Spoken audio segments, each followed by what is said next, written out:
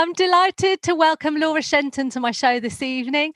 Laura is a local author who has recently published not one, not two, not three, but four books about music albums. And we also have Alan Jepson joining us, who's a promoter, and he's going to tell us a bit about what he does and how we can get hold of your work a little bit later on. So welcome, Laura. Welcome, Alan. Hello. Hi. Hi, both of you. So, Laura, we have 4 book releases. Congratulations on the books. They're really interesting. They certainly provide a really in-depth insight into how each album was constructed, from a factual, objective viewpoint. So we have Kate Bush with the album The Kick Inside, Tears for Fears, The Hurting, Jethro Tull, Thick as a Brick, and Deep Purple, Stormbringer. So Laura, how did this all come about?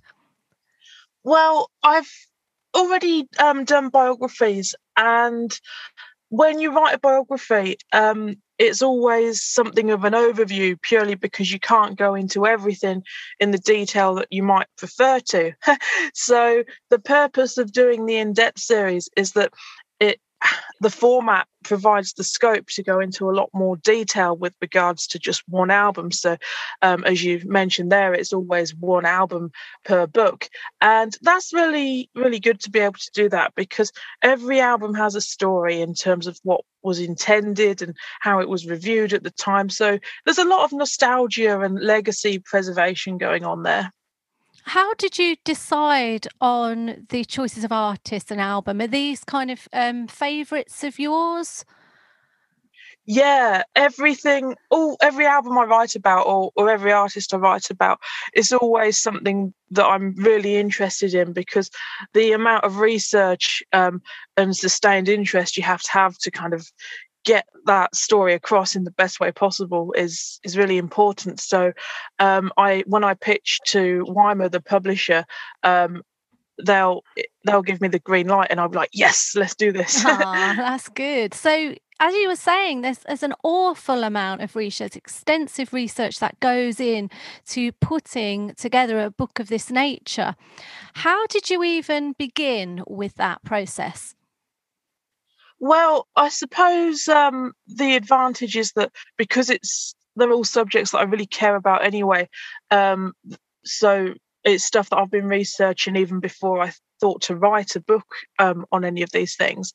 And a lot of the material in the book is derived from like vintage newspapers, vintage magazines, all the stuff that's at risk of getting lost somewhere along the way if it's not archived effectively. So I think it's really important to preserve that stuff. Certainly. So you'll have read articles then over the years, and you'd have listened to interviews then with the artists and gathered that together.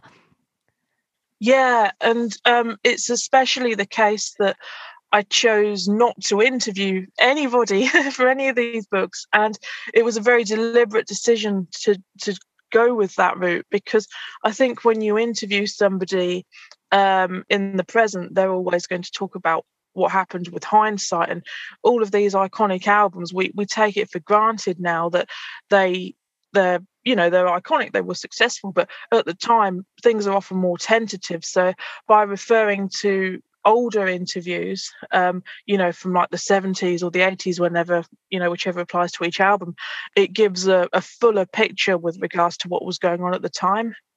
Sure, yes. And then so they're completely factual, aren't they? Completely objective in that respect. So let's start with Kate Bush, shall we? Let's talk about The Kick Inside. So this album was the one that very much propelled her into fame, didn't it? And there's 3 very distinct songs on the album. And of course, everyone will know Wuthering Heights, that being one of them. And what fascinates me about this song, reading in your book, was the fact that she wrote it, almost at midnight under a full moon. I think that's really interesting. And the fact that she hadn't even read Wuthering Heights. She'd been told the story by her brother. So she read the story after she'd written the song. I thought that was really interesting. Yeah, and I think that's what's fascinating about a lot of Kate Bush's music. Like, she's taken inspiration from so many different sources. And when her first sort of encounter with Wuthering Heights was through a TV show, rather than the book. And I love that because she took the essence of how she perceived it to be rather than, going through a massive kind of fact check frenzy. And Yes, I suppose, it's yeah. a powerful piece. Yeah, because then the emotion really comes through, doesn't it? And I didn't realise that her brother was friends with Dave Gilmour, who kind of put her in touch as well to help her professionally and kind of get that first deal as well with EMI. Definitely. I mean, to have someone like Dave Gilmour, champion your work at the time would have been a massively big deal because obviously by the mid 70s, Pink Floyd were massive. And, to have that kind of help with somebody saying, hey, listen to this, EMI, that's got to be a big advantage. But I'd like to think that Kate Bush would have been successful either way. Yeah, I think so because she's just clearly so talented, that voice and that kind of, there's no one quite like her, is there? Definitely, and her voice is so distinctive. And I mean, obviously I'm biased, I think it's beautiful, but in the books I've worked really hard to be objective because sadly, rightly or wrongly, a lot of people were like, what is this, because it stood out so much at the time. But that's probably a good thing because I think, her work is, like you say, it's just so unique and it's got a lot of enigma about it as well. Yeah, very authentic. Let's move on now to Tears for Fears. So this is the Hurting album. Um, so this album's very much inspired by psychology, philosophy. Both Roland Orzabal and Kurt Smith came from troubled childhoods, didn't they, really? And, there's all sorts of kind of themes of pain and primal theory. So, what do you think was interesting with researching this? It's such an amazing album, The Hurting, because, like you say, on the surface of things, it would be so easy for it to just be dismissed as, oh, another 80s synth pop album. But yeah, there's so much reference to like the psychology, the theory of Arthur Janov and his primal scream. And it's such a bold album because they could have gone for a safer subject matter, but the fact that they didn't is what really makes it stand out, because at the time of making it they had no idea as to whether it was going to be successful or not. But of course, with the Mad World single, it really kind of turned things around for them. Really in contrast with other pop artists at the time that had much more sort of joyful meanings with their songs, I suppose. And it's so stark as well because, like the famous lyric in Mad World, "The dreams in which I'm dying are the best I've ever had." I mean, that's a real gut punch, and it kind of links into that primal scream idea. I mean, I'm not from a psychology background, but I did lots of research on it for the book because Kurt and Roland spoke a lot at the time about parts of that theory that they'd applied to their lyrics. And it's that whole kind of thing about just being candid and honest about the fact that life's hard, emotions are difficult. And I think that's what's really beautiful about the album, because it strongly gets that across. It's a very strong album cover as well, isn't it? This child sort of curled up almost in the fetal position as well. Quite a brave image at that time. Yeah, and it's like it's a really unusual cover because, like you say, around this child, curled up, looking all upset and everything, it's just like a beige, like a beige background. There's no like triangles and wavy pink lines or anything like that. So it's very deliberate in what it wants to get across, and I think that makes it a fascinating album because it seems that they didn't hold back anything really. Sure. Yeah, fascinating stuff. Okay, let's move on to Jethro Tull now and Thick as a Brick. So this album is 43-minute long prog rock epic song. When I think of Jethro Tull, I have this image of Ian Anderson, on one leg, playing the flute and kind of spouting whimsical nonsense. And so this album, it really kind of sums up that sort of surreal comedy and that Monty Python kind of influenced entertainment, I suppose. So what made this fascinating, as if I have to ask really, but what made this a fascinating album to kind of deconstruct?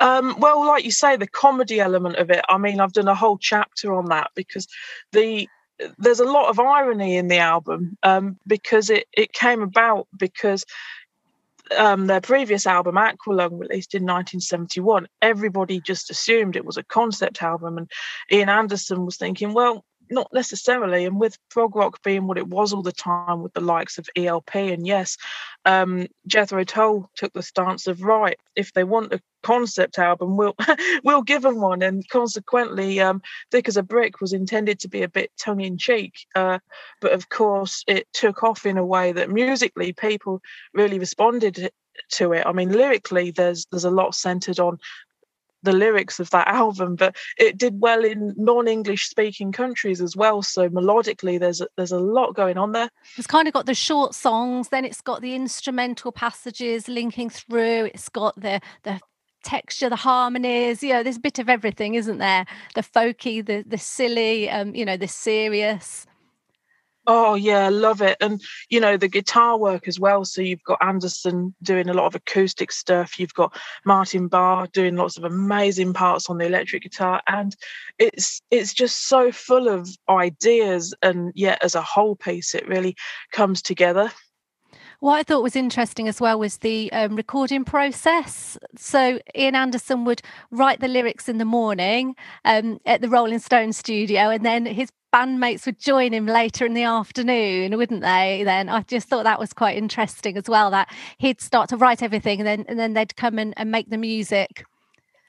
Yeah, and the album's a lovely document, almost, of the fact that everybody in the band was working so well together at that point.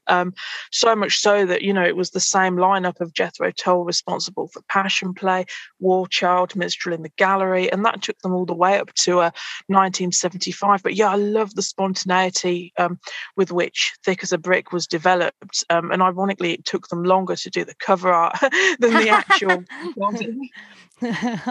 I love the passion coming through when you're talking about your books, Laura. Let's talk about Deep Purple then now. So Stormbringer was the 9th studio album, but only the second one made with the third lineup. Is that right? Yeah, that's right.